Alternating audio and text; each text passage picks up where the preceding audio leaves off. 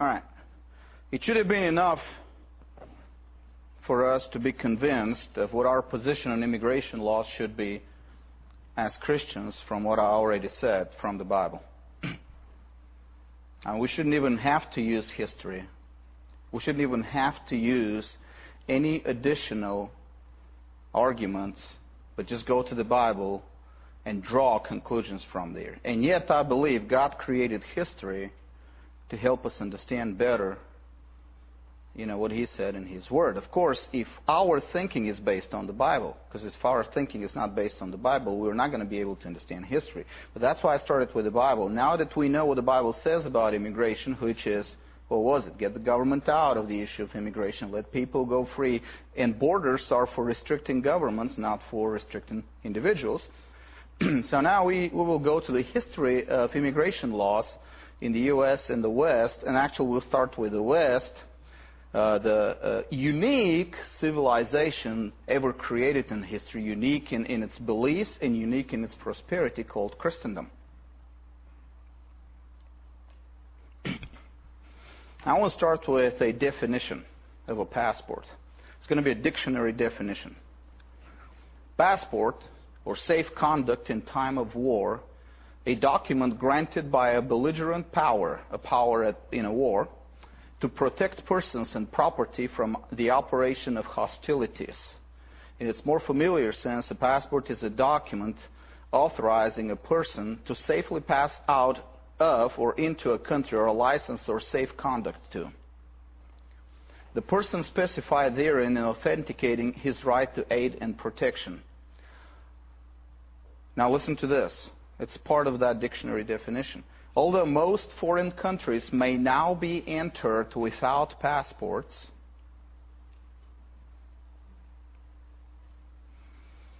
the English Foreign Office recommends travelers to furnish themselves with them as affording a ready means of identification in case of need. Now, close your eyes and imagine a world where you could travel to any country without having to carry with yourself any means of identification, whether passport, visa, or ID card. Well, in fact, try to imagine a world where you can drive in your own home state without any means of identification, driver's license, or anything else, if you can. Imagine a world where you don't have to meet the perverts of the Transport Security Administration, the police thugs, the border control bureaucrats, corrupt and greedy customs officers, etc., etc., etc. Imagine a world where the government has no means to track your movement. And if they want to stop a criminal from going somewhere, the burden of proof is on them. They need to first provide the court with an incontrovertible proof of committed crime, and then do the arrest in such a way that no innocent person's rights are violated. I know it's hard to imagine a world like this, but I'm just asking you, try to imagine it. No roadblocks, no rounding up innocent people to check their papers, etc., etc., etc. Imagine a world in which you can freely carry your weapons with you on a plane or a ship or any substance you want or any kind of valuables without any fear that some government crook somewhere may have decided that certain substances or valuables can't cross borders. Imagine a world where you can buy a house or do business or get a job in any place in the world and never see a government bureaucrat or never need to see one, or never have to have ID for any of the activities that you have chosen. That, my friends, was the world our ancestors lived in a little over 100 years ago.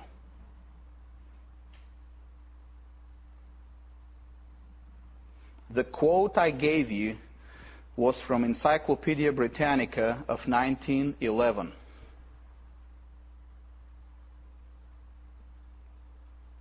Most foreign countries may now be entered without passports.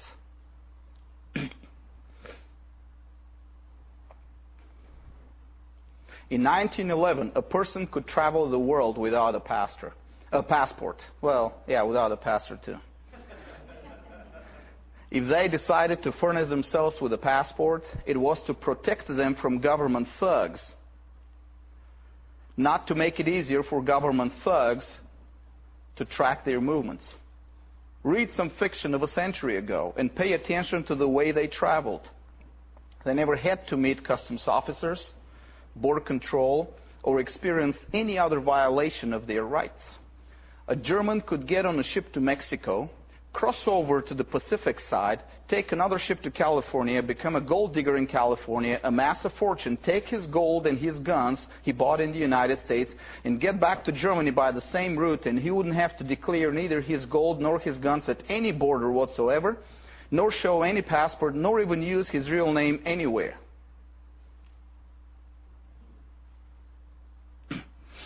And this actually happened many times. Veracruz was the place where the Germans would land and cross the land to go to the other side and go north to California to dig gold.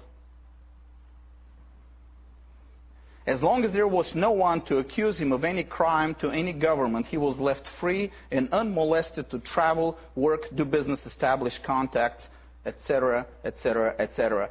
This, my friends, was the world left to us as a legacy from our Christian ancestors.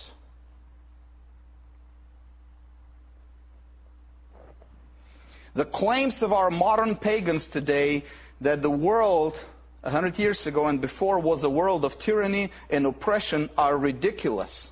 Calvin fled Paris after the so-called affair of the placards in 1534 and safely crossed several borders to get to Basel in Switzerland. And he was an outlaw to the French government. In the course of the next several years, Calvin freely traveled between Basel in Switzerland, Ferrara in Italy, and Strasbourg in Germany, and he was even back in Paris for a time, still unarrested and unmolested by the French authorities.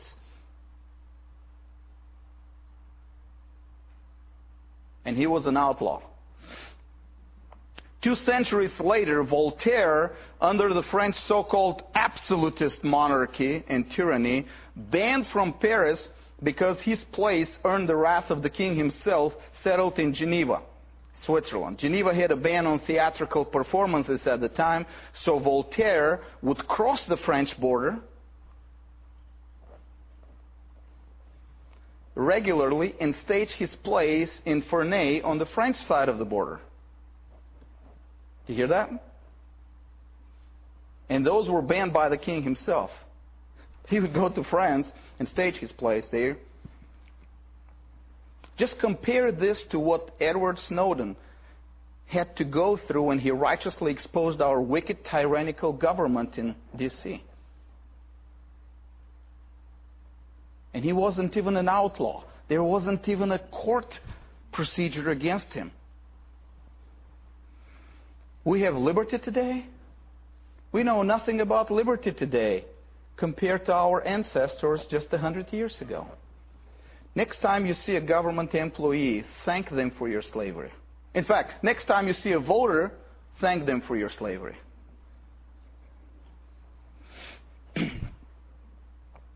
Even as late as the 1930s, English and American journalists and writers liked to make fun of the German phrase, "Your paper, please."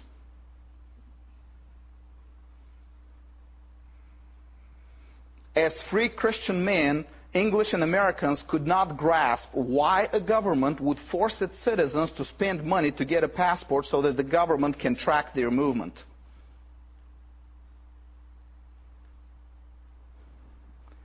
Of course, they still thought in terms of the old Christian morality that the ability to move and travel was a basic human right not to be trampled by any government.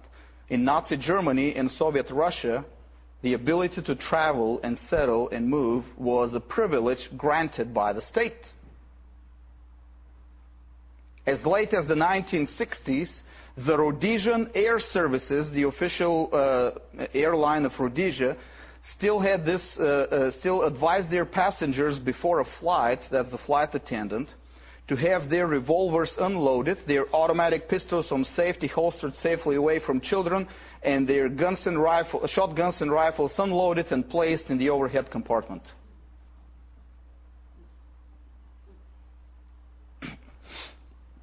Rhodesia at the time wasn't the backward, racist, socialist, pagan, corrupt, gangster country modern Zimbabwe is. It was the modern, developed, free Christian nation, the economic miracle of the world, keeping a steady pace of economic growth of 7% a year in the midst of a world recession. Yes, this is the world we lost. A legacy of more than a millennium of Christendom. A Christian civilization that started on the ruins of a self-destructed pagan civilization to develop into a civilization that ruled the world and brought the biblical ideas of liberty and justice for all to all corners of the world. The story why we lost it, why we're back to a barbarian world of government oppression, is a longer story. Suffice to say, here just briefly, the fault lies with us, the Christians, for abandoning the comprehensive message of the kingdom of God and focusing our attention on the salvation of our little precious souls, effectively excluding from our preaching more than 99% of the gospel of Christ, which has to do with subjecting all things to Christ, including the civil government. The fault lies with us that we have allowed our pulpits and our churches and seminaries to be filled with men who have preached and administered theological vasectomy in the church.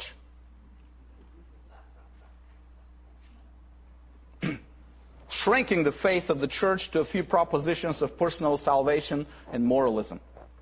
Effectively abandoning the world to the enemy.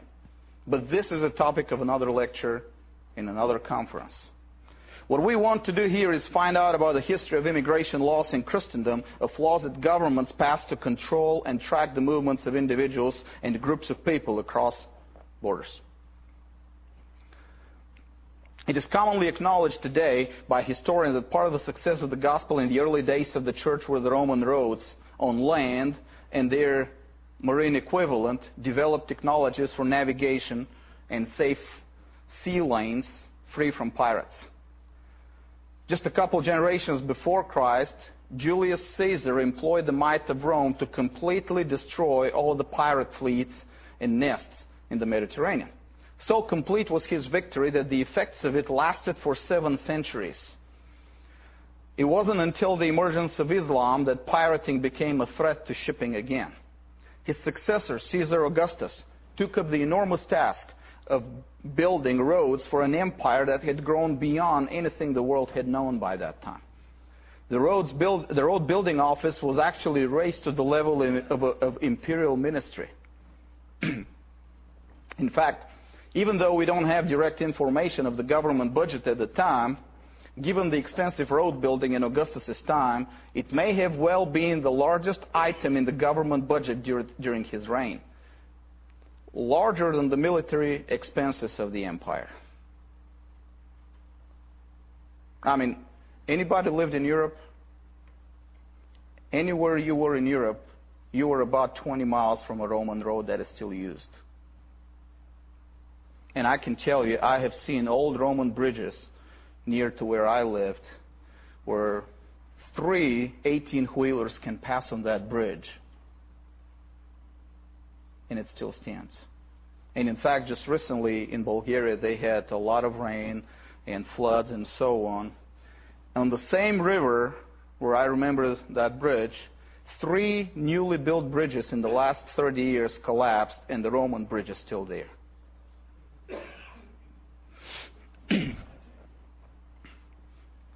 In addition to building government roads, an ancient Roman law was revived in the empire that travelers could freely cross through private land if there was no road on it, built and maintained by the property owner. This encouraged large landowners to build and maintain private roads where there were no imperial roads. So extensive was the road system that Dionysius of Halicarnassus he was a Greek, writing his book Roman Antiquities to reconcile his fellow Greeks to the Roman rule, sets apart the Roman road system as one of the three great accomplishments, proving the greatness of Rome, together with the aqueducts and the sewer system. These roads wouldn't be of a great use for commerce or for the gospel if the Romans didn't also remove all legal barriers to travel.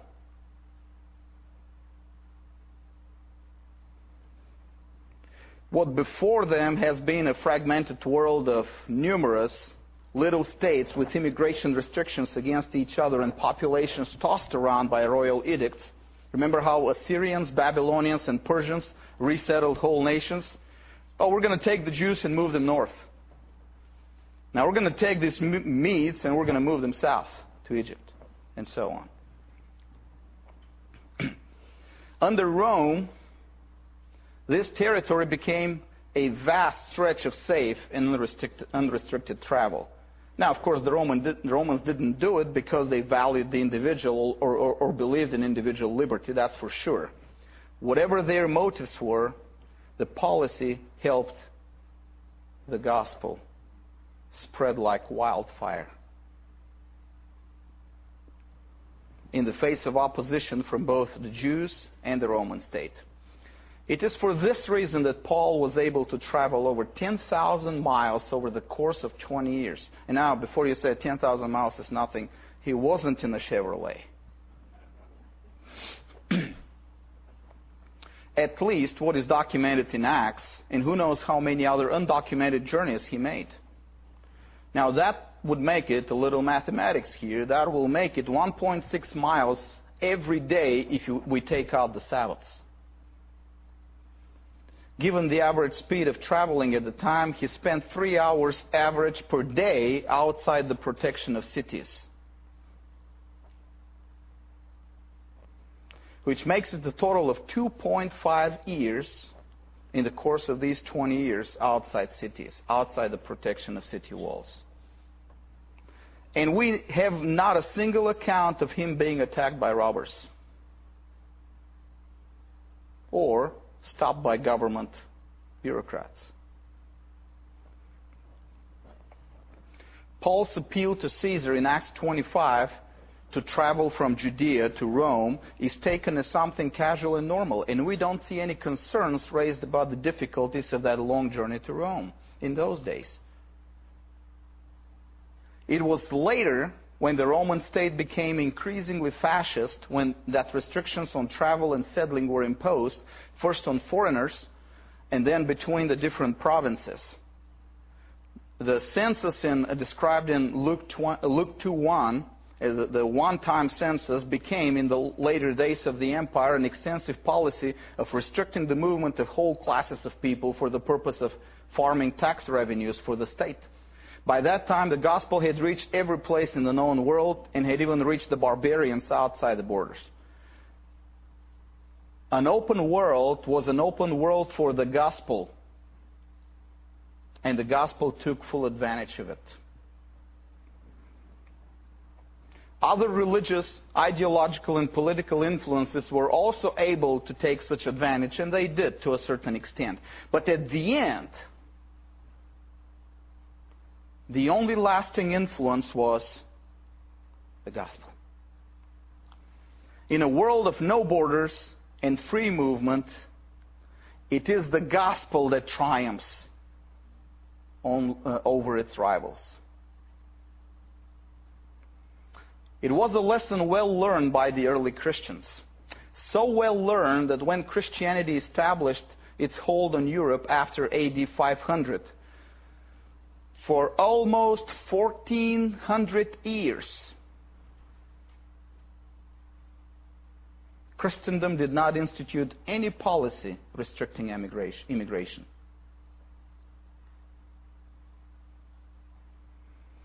Shutting down borders was left to the barbaric pagan world. The pagan world had a reason to be afraid of free travel and immigration, for it was the gospel that was the superior spiritual force. China remained a closed society for most of its history, limiting not only immigration of foreigners, but trade with foreigners as well. Japan used its geographical position to establish immigration restrictions of almost complete isolation from the rest of the world. In fact, if you read about those times, the paranoia of China and Japan of anything foreign could be rivaled only by the paranoia of the Greek city-states, another pagan entity, or by the paranoia of modern American churchgoers, another pagan entity. Trade restrictions were instituted by the Muslim world for Christian traders. The pagan tribes to the north and northwest of Christian Europe, what's today Scandinavia or Eastern Germany and the Baltic, wouldn't allow any stranger on their territory, which is exactly the same as what missionaries testified of the Amazonian tribes in the 20th century. Remember Bruchko? Anybody read his book? Okay.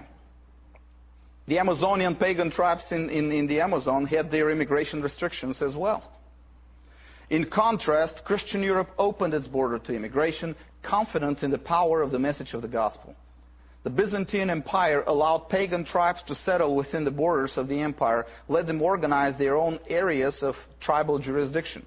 To those who became Christians, it opened possibilities for political participation. In fact, at least one of the emperors was a Khazar by nationality.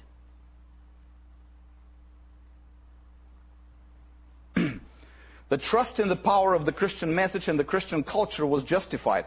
Politically, the empire disintegrated, but what it left religiously was a strong legacy of Christian culture. So strong, in fact, that several centuries of concentrated efforts by the Ottoman authorities to eradicate Christianity proved fruitless.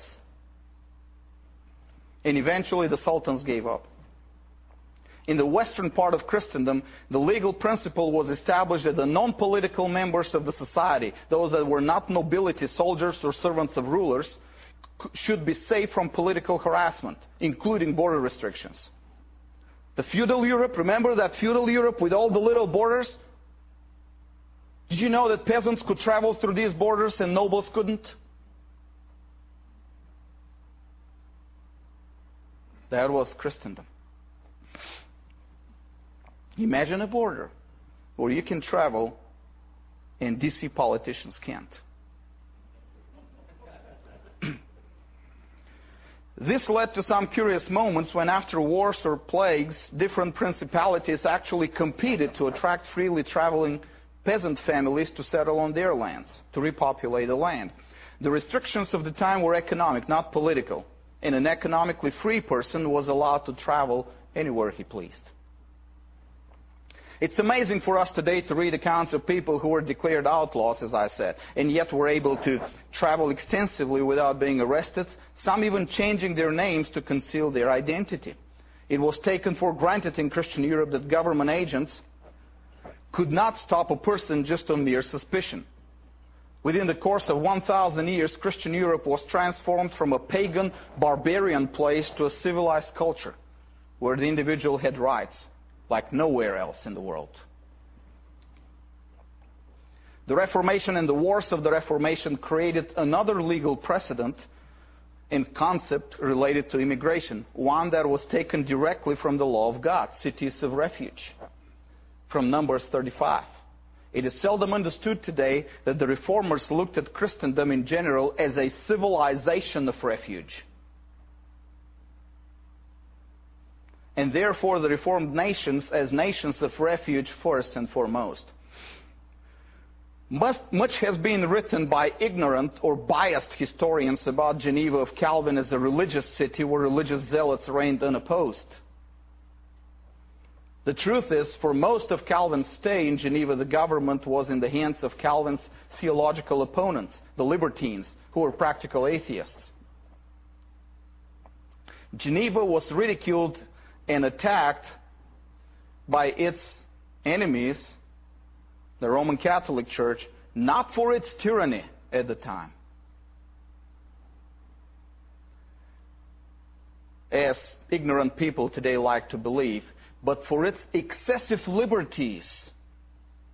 You got to read cartoons at the time. Geneva is actually ridiculed for too much liberty.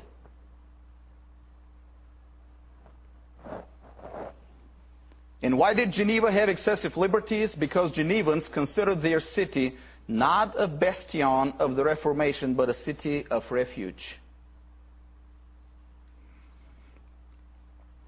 A safe ground for those who were fleeing economic distress, political turmoil, plagues, etc. This is why for the period of Calvin's stay in Geneva, the population of the city increased 4 to 5-fold. Mathematically, this would be an increase of 7 to 8% a year in the course of over 20 years. To compare, for the same period, the population of the rest of Europe decreased between a fourth and a third of the population, total due to wars, plagues, and harsh climate conditions. So this little city of refuge grew 4 to 5-fold at the same time when the world around it shrank by at least a fourth. The other Reformed nations didn't stay idle either. The Netherlands, Scotland, England, and the Calvinist principalities in Germany were actively recruiting immigrants to come to their countries. The fate of the French Huguenots is well known, and their immigration to the Netherlands, England, and North and South Carolina. What is less known is the startling invitation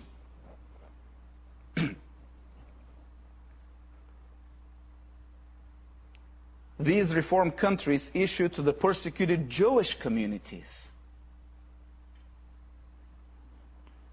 in Spain and France. Startling by the standards of the time, at least.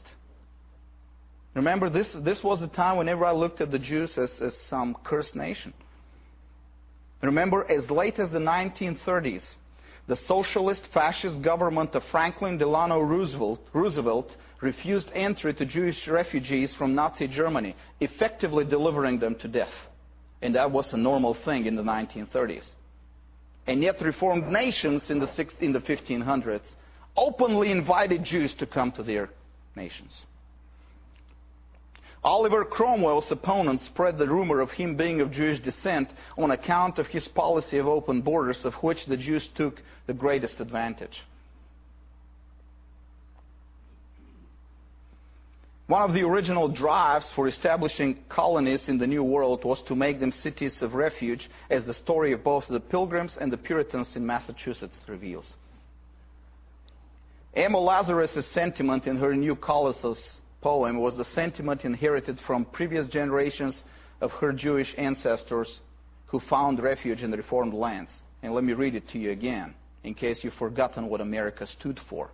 Give me your tired, your poor, your huddled masses yearning to breathe free. The wretched refuse of your teeming shore, send these, the homeless, tempest-tossed, to me. I lift my lamp beside the golden door.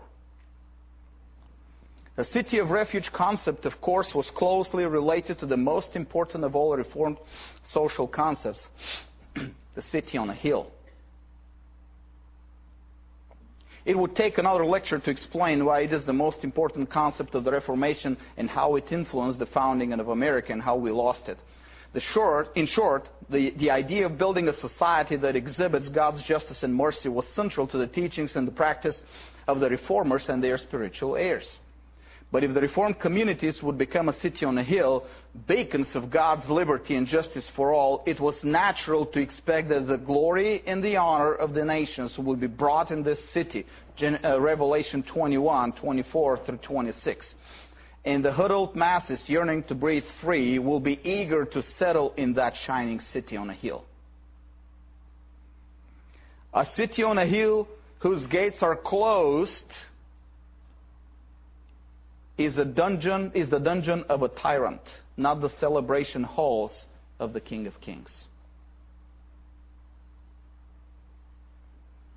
The gates of the Reformed communities, therefore, were to remain open to everyone who had the heart and the will to come in. The history of the last 4 centuries supplied abundant proofs for the success of this view.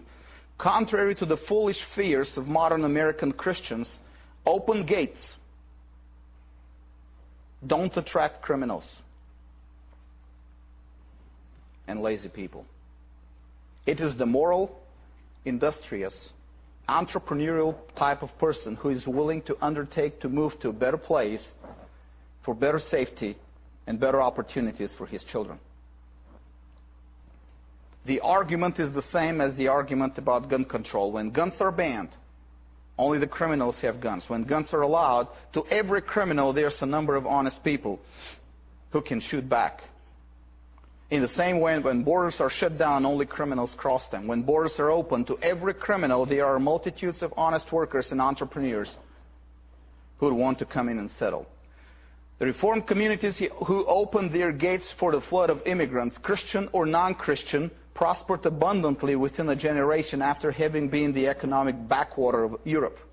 Protestant Netherlands, the greatest example of all, profited so greatly from the uncontrolled immigration that the country that in 1540 was a few fishing villages in the swamps of a corner of the Habsburgs' possessions, within a generation, by 1580, was the economic, social, and military miracle of the world.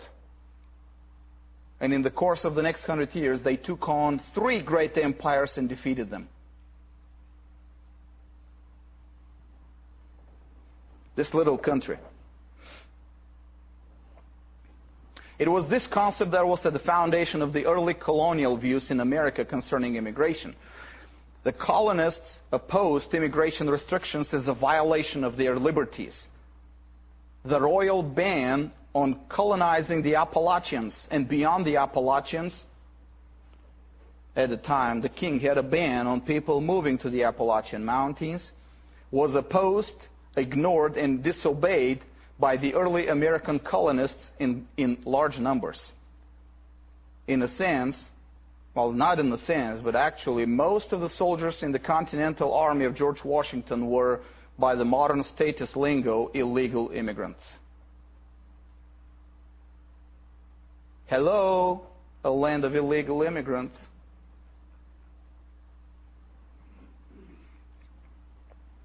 You know, if they were decent people, if they were moral people, they would have obeyed the immigration laws of the king, wouldn't they?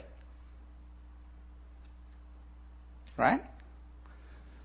We can't understand the 4th of July and the meaning of the American Revolution if we do not consider the fact that these people violated the royal laws because they believed them to be unjust. And one of those laws was the ban on immigration. Amazingly, the proof for it is in the very Declaration of Independence, which conservatives claim to honor as one of the founding documents of these United States. He has endeavored, this is a grievance against the king, he has endeavored to prevent the population of these states, for that purpose obstructing the laws for naturalization of foreigners, refusing to pass others to encourage their immigration, and raising the conditions for new appropriations of lands.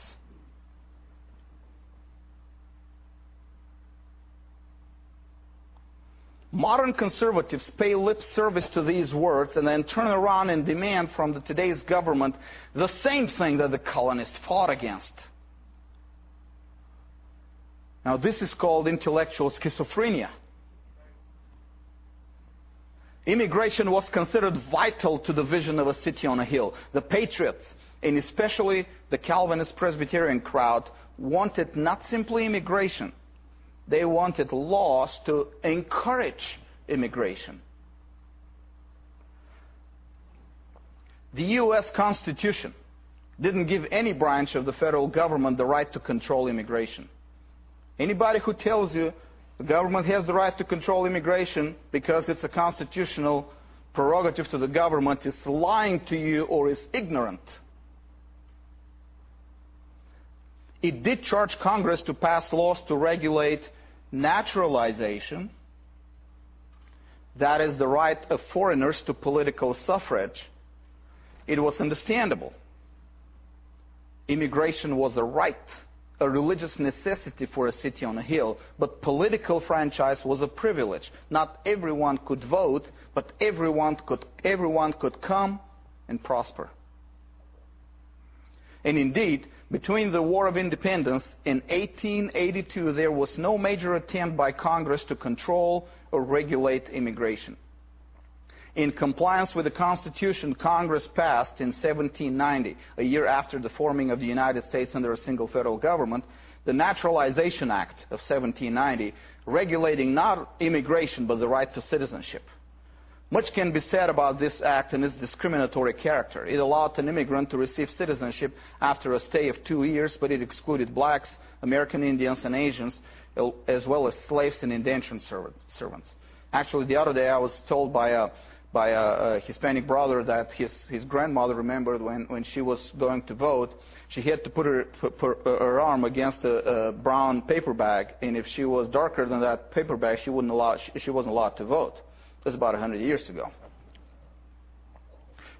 That's discriminatory, I understand it. There were reasons for it, but at least the law did not limit immigration. She was not stopped from coming here. She was stopped from voting. Okay? And actually, what do you change by voting?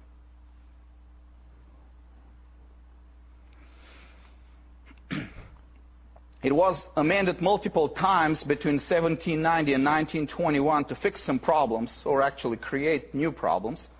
Essentially, though, it did not limit nor control immigration. The old Christian Reformed concept of city of refuge remained at the foundations of America's immigration policy for about a century. In fact, in a few cases, immigration was actually encouraged. And in the 1840s and the 1850s, while the conflict between the northern and the southern states was forming and picking up speed, both sides worked frantically to attract immigrants from Europe. By 1860, the North had obvious advantage over the South in numbers. The South had failed to attract enough immigrants to preserve the demographic balance. In comparison, during the Revolution, the bulk of the population was in the South. Remember, Virginia was a central state in the Revolution. The influx of immigrants provided the North not only with enough human resources to man the northern armies, but also with the necessary labor force to man the growing industrial base. Not to mention that more immigrants meant more people with new and daring ideas, entrepreneurial spirit, and the skills to organize production to levels unheard of before. To win the war, the North needed to enlist only about 20% of its adult male population, against 80% and more of the population of the South. And significantly, the North came out of that war much better developed industrially. In 1870, the United States was already the economic superpower of the world due to this unique combination of Puritan work ethic and unrestricted immigration, bringing in an abundance of labor and talent. Unfortunately for the North and for the U.S. in general, the mid-19th century was also the time the first trade unions were started. In the crowded cities of the Northeast, their influence picked up almost immediately, and by the 1880s, the individual, fragmented, isolated trade union groups started uniting for action. Now, don't get me wrong, I'm not completely against trade unions. Part of their struggle was legitimate, economic, providing the individual worker some kind of leverage for his protection. That's okay with me. They started and organized mutual assistance foundations, training courses, retirement funds, etc., in addition to collective bargaining. Part of their struggle, though, was political and therefore immoral. And their first target in their political struggle were not their employers, not the banks that provided the capital for growth, but the competition in the face of foreign immigrants. Mainly Chinese. That was the first political target of the trade unions, immigrants. By 1882, 2 laws were passed to exclude Chinese workers from the labor market in the U.S. The argument raised by the unionist activists and the first Marxists in the United States, did you hear that? was the familiar argument used today by conservatives. The Chinese take our jobs, lower the wages, and are unable to assimilate in and adapt to our culture. This was originally a Marxist argument. And today we just put it back in the microwave, got it out, and now it's a conservative argument, just a little warmed over. Next time you hear a conservative using that argument against Mexicans, keep in mind that he's mindlessly repeating an old and worn-out socialist and Marxist slogans. That's what they're doing.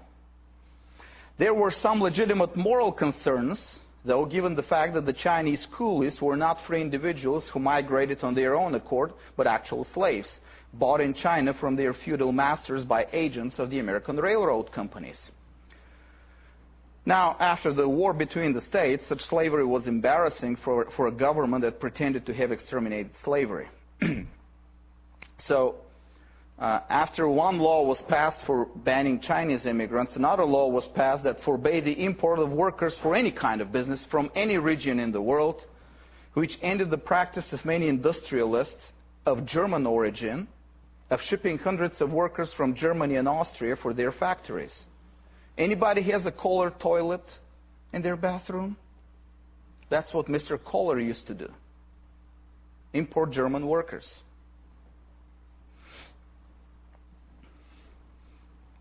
None of these laws, however, banned an individual foreigner from entering the country and settling in it. Now, these laws did have some negative economic effect, mainly on the railroads and the mining industry, which used imported labor extensively. At the time, those were government conglomerates anyway, so I'm not really shedding a tear for them. But there were no immigration laws. Immigration was left to the states, and since the states competed for immigrants, there was no limitation. The old religious principles that America was founded upon, combined with the economic incentives of the industrial age, made America completely open its borders. It's important to note that the Supreme Court decision of 1892, that the U.S. is a Christian nation, remember that? We like to repeat that mindlessly, was made in reference to an immigration case where a church, the Church of the Holy Trinity, challenged one of these laws, these restrictive employment laws, and won. It is ironic that one of the most important statements of the Supreme Court in the history of America was made concerning an immigration case.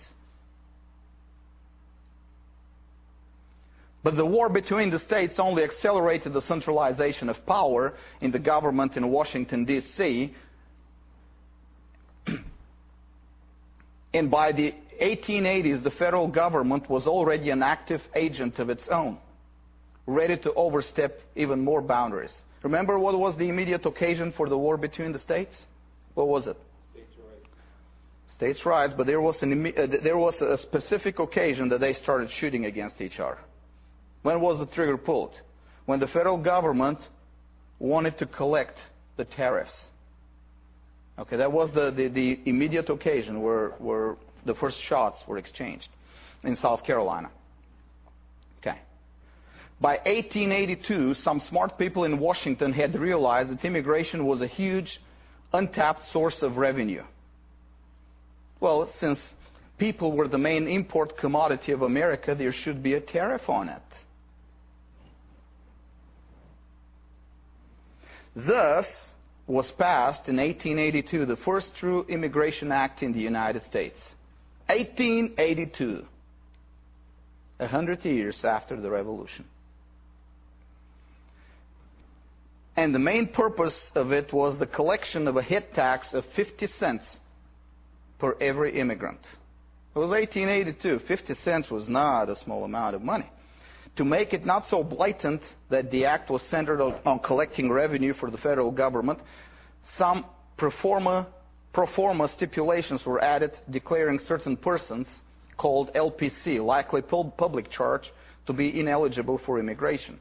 Convicts, lunatics, idiots, and persons unable to care for themselves. Now how does the government decide who is a lunatic, I don't know. I mean, today some government officials will look at this gathering here and they say, well, we're lunatics, right?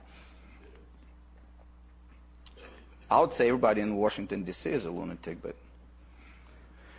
paying homage to the Christian values of the past, the Act specifically stated that the category convict excludes those who were convicted for political offenses, reflecting the traditional American belief that the United States is a haven for those persecuted by foreign tyrants.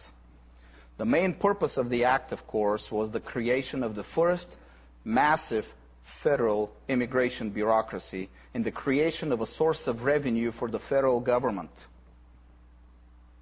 that couldn't be challenged or influenced by the states. The Immigration Policy Administration created by that act became the forefather of many modern agencies, from the Immigration and Naturalization Service to the Department of Homeland Security and the Transport Security Administration. That was the start in 1882. The head tax was increased from 50 cents in 1882 to $8 in 1917, and there was in a period of gold standard and a deflation of the currency by 7% total for that period. So while the currency deflated for that period, prices went down by 7%, the immigration tax, head tax, was raised from 50 cents to $8. Now listen to this. For most of those 35 years, only the revenues from immigration, if we exclude all other revenues of the federal government at the time, only the revenues from immigration exceeded abundantly all the costs for running the federal government.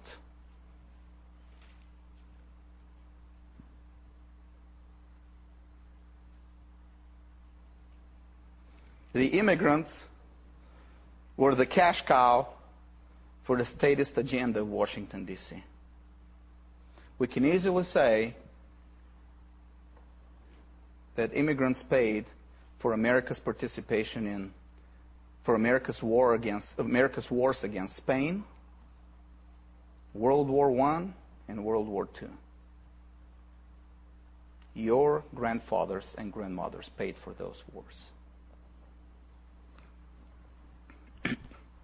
Since the law was rather focused on revenue than controlling immigration, it did little to restrict it. For the next 30 years, the population of the United States, for 30 years, would triple from 30 million to over 100 million population. Tripled for 30 years. Imagine the United States had a population of 250 million in Reagan times. Imagine if it had grown to 750 million today. That's what those Americans experienced. This was an unprecedented situation in history. Never before and never after has any nation seen such wild demographic growth. In contrary to the foolish prejudices of modern conservatives, this unprecedented growth coincided with a period of the wildest economic growth in the history of the world. Never before and never after has a nation seen such steep rise to economic prosperity and domination over the world economy. There was a problem, though. And the problem was that the influx of immigrants at the rate of 2 immigrants per 1 citizen created a great diversity in the population that was undesirable. Undesirable for whom? Undesirable for a small political and intellectual elite from New England, the Yankee land, who had adopted the ideas of Darwin and the French racist Gobineau, praised by Marx and Engels for his racist studies, and had made their goal to deepen and expand the political centralization of the United States as a means to ensuring the survival of the white race against the inferior races.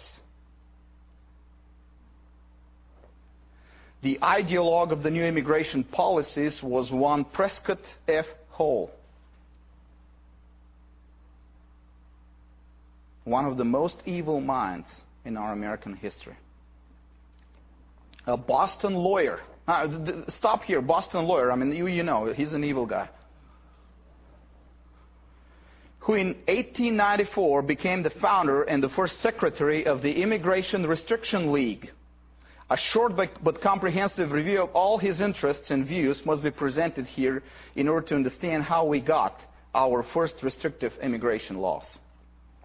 Hall's views were a crude early form of everything that would later become the official ideology of the National Socialist Party in Germany. He was a believer in the occult and was also a member of the American Society for Psychical Research, devoted to the study of paranormal phenomena. There was a guy who liked to communicate with demons, to give you the biblical definition of it.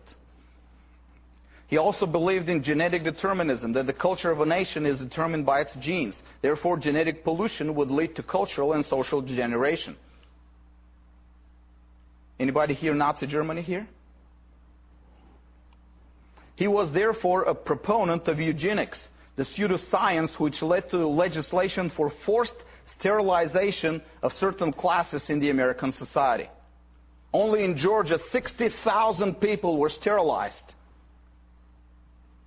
until 1950 because of this policy. He viewed the perfect society as a genetically homogeneous society in which a superior race of genetically pure humans establish a culture corresponding to their genetic constitution, unpolluted by other genetic constitutions. He was also an ardent proponent of centralized government education. Surprise, surprise. An admirer of Horace Mann and an activist for the National Education Association. Oh, here's the father of your immigration laws. Conservatives. He was also an evolutionist, believing in the struggle for survival as the major motive of all social relations and conflicts. He believed that the world would become richer if the superior racial character becomes dominant. Here's a quote from him, from his essays on immigration, if you don't believe me. So you can find all his works are free online. Listen to this. The Mediterranean races, unlike the Nordic, look to the state for progress instead of to individuals' enterprise. It's the race, it's the genetics. The Semitic consciousness, as expressed in men like St. Paul, Spinoza, Marx, and Bergson, is the champion of abstract universals as contrasted with Nordic concreteness. It's all genes again. A nation of many races has no longer one soul, one spirit. Its integrity can be destroyed not only through heredity, but by crossbreeding, through heredity by crossbreeding, but in a slower way by a change in the environment through the mere presence of alien elements. The mere presence of Mexicans will pollute, our superior white culture. Gobineau, he quotes Gobineau, the same French racist that Marx quoted from, long ago pointed out that the doctrine that all men are equal is announced only by mixed races. It's ironic, of course, that 100 years after he wrote this, the only truly socialist indoctrination centers teaching only abstract universals in the world would be the universities of the Yankee land, manned almost entirely by Nordic professors. And ironically, as he was writing these lines, the Swedish Social Democratic Party was being formed, later to become the ruling party in Sweden. For more than 2 generations, turning the Nordic nation into a herd dependent on the state for their progress. You want to see real socialism in the world today? Go to the Nordic nations. At the same time, a generation of Jewish Semitic professors were laying the foundations for the Austrian economic school,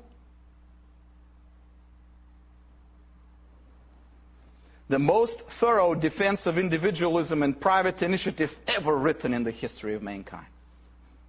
If Theodore Roosevelt was the American fascist among the politicians, and he was, I challenge you to read my friend Joel McDermott's book, Theodore Roosevelt, the American Fascist. Prescott Hall was his ideologue. And the public political voice for the Immigration Restriction League was Henry Cabot Lodge, a friend of Theodore Roosevelt, a fervent American nationalist. In 1921 and 1924, two immigration laws were passed, the Emergency Quota Act and the National Origins Act, which introduced quotas, and with the quotas introduced full control over immigration by the federal government, in violation of the Constitution, which gave Congress power only over the naturalization of foreigners. The laws were deeply racist. The quotas were actually percentage quotas for different genetic regions of the world. Homogenizing America genetically was seen by the statists at the time as the necessary prerequisite to establishing centralized government over all of America. People of different genetics would only create confusion and will thwart the efforts towards more centralization. If you have read the novel Brave New World by Aldous Huxley, and you've got to read that novel, it was inspired in part by the official political ideology in the United States in the 1930s, influenced by the views of Prescott Hall and his fellow ideologists. This novel describes exactly the kind of world Hall would want. The other influence was a British guy, Herbert George Wells, the famous British science fiction writer who had the same views on races and immigration as Hall. We also need to emphasize that Wells was a committed Fabian socialist. And the Fabian Society was originally Darwinian and racist to the core and anti-immigration. Another connection there would be Margaret Sanger,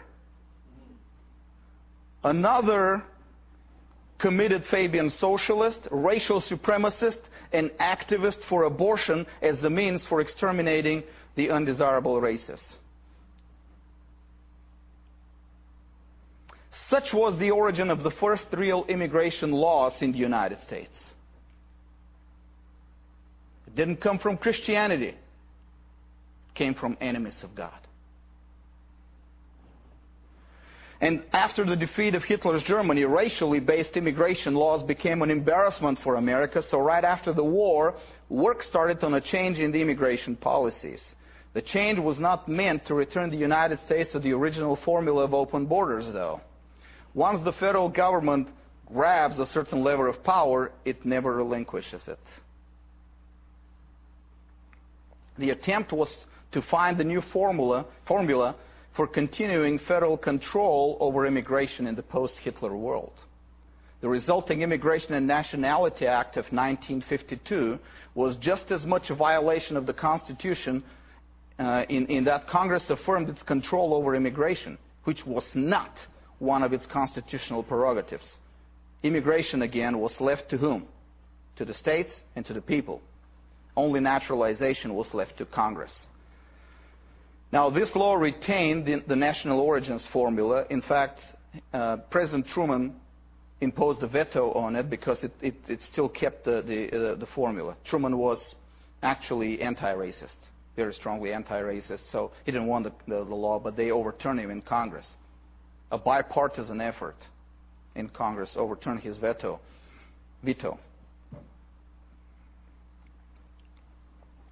The ideology was changed from racist genetic to fascist collectivist. Now, the previous law still regarded people as individuals. Now, genetic constitution, but still individuals.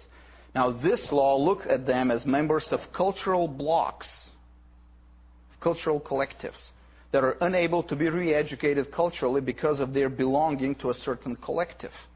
Okay? In his defense of the law, the Democrat lawyer, that's enough, Democrat lawyer and Senator Pat McCarran said the following: however, we have in the United States today hardcore, indigestible blocks which have not become integrated into the American way of life, but which, on the contrary, are its deadly enemies. By the way, if you're wondering what blocks he's talking about the Dutch up in Michigan.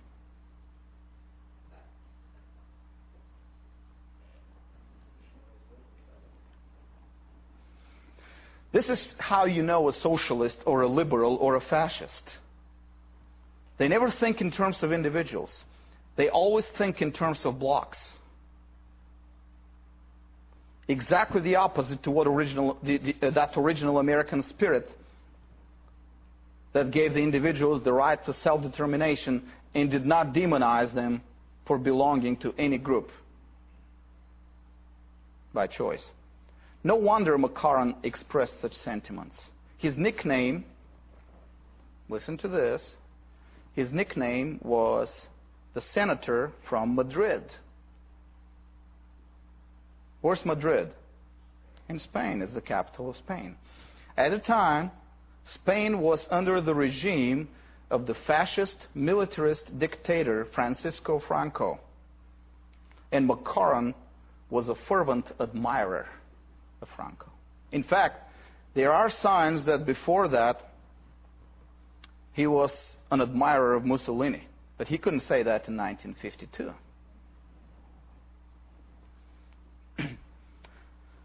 He was convinced that Franco's system of forcing cultural uniformity on a whole nation is the superior social and political system. He spent much of his career lobbying for foreign aid to Franco's regime. Now, my question is, if the system is superior, why did it need aid in the first place? We may ask. The Act of 1952 expanded the federal bureaucracy, for it included a provision for admitting immigrants with special skills. And it also legislated ban on immigration for people who were fellow travelers of communist parties around the world. I'm not for communists, but that meant that whole new departments were needed now to be able to determine what skills a potential immigrant had. I mean, imagine a bureaucrat who's never worked in his life, an honest job, determining what skills you have.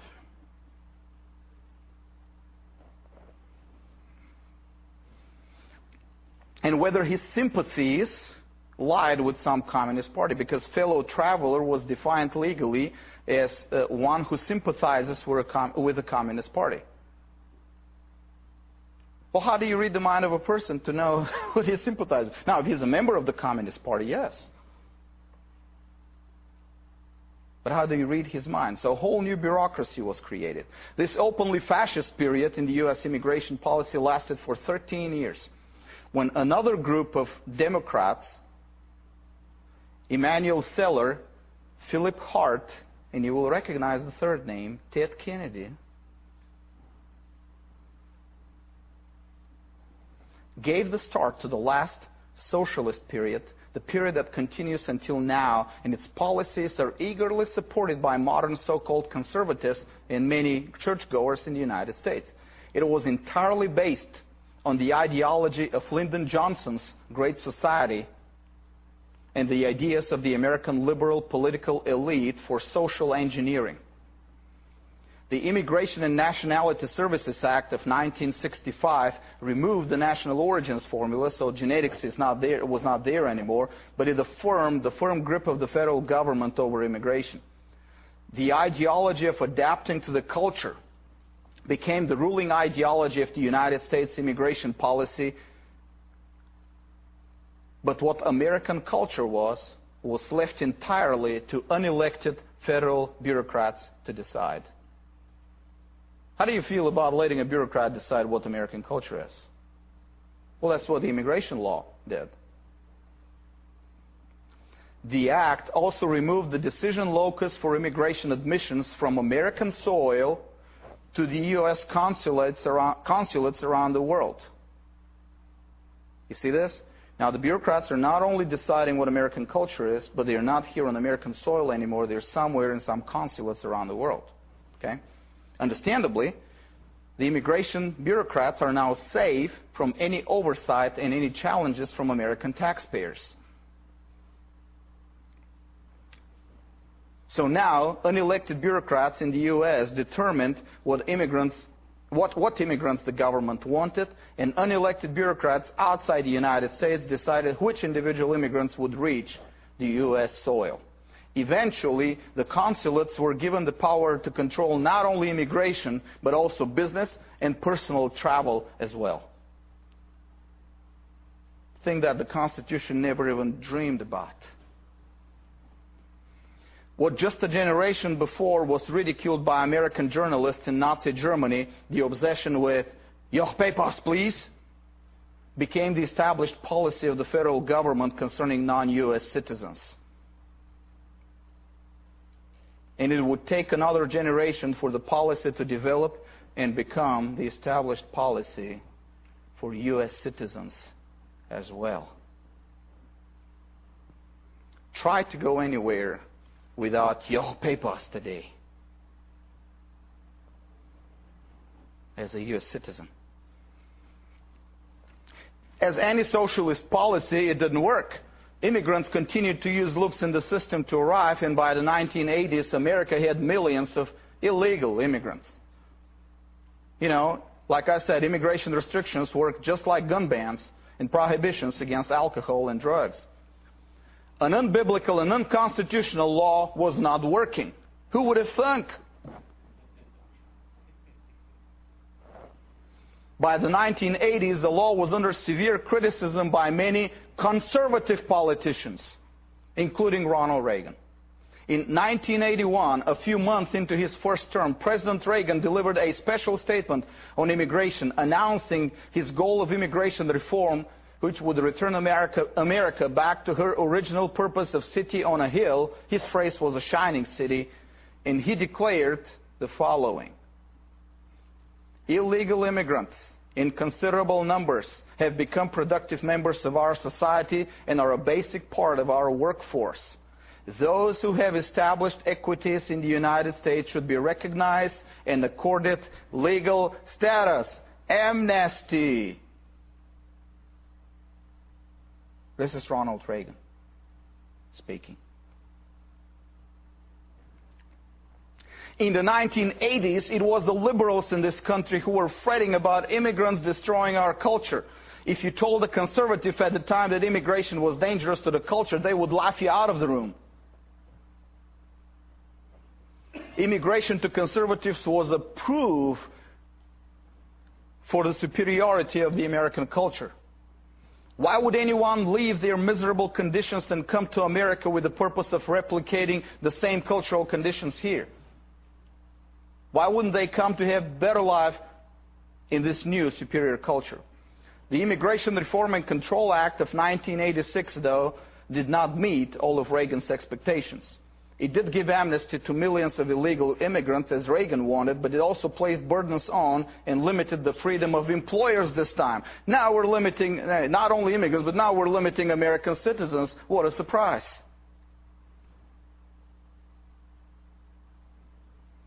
They were now banned from hiring illegal immigrants and were under obligation to report the legal status of their employees. Now the employers act as unpaid agents of the state. Do you hear that? Okay. For a law that is wicked. The reason may lie in the fact that the law's architects were two extremely liberal legislators, the Democrat Romano Mazzoli and the Republican Alan K. Simpson. And Simpson, by the way, in the 80s was an outspoken advocate for the legalization of abortion and sodomy.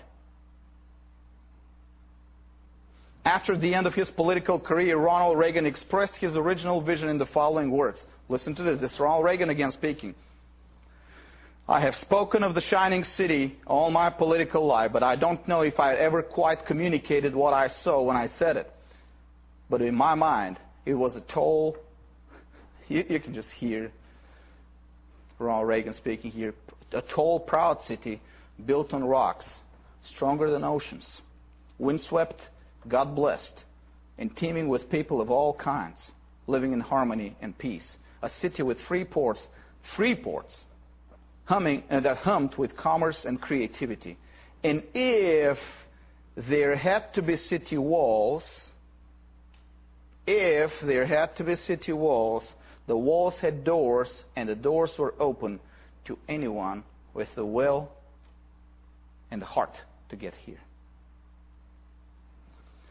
Somewhere between 1989 and today, something happened to the conservative American mind.